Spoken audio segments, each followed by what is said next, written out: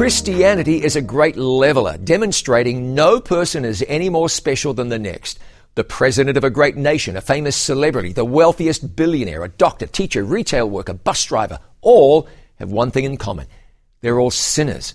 Neither your money, fame, qualifications, or native ability can change the fact that all have sinned and come short of the glory of God. Romans 3:23. No matter your background, your status in life, every last person is lost without Jesus. You can be smart, wealthy, well-known, well-connected, but no one can safely trust in their own wisdom. And it's good to know that, because when you failed yet again, it's then that you can say, my hope is not in myself, but in Jesus.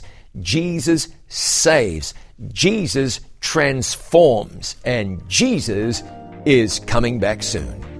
I'm John Bradshaw for It Is Written.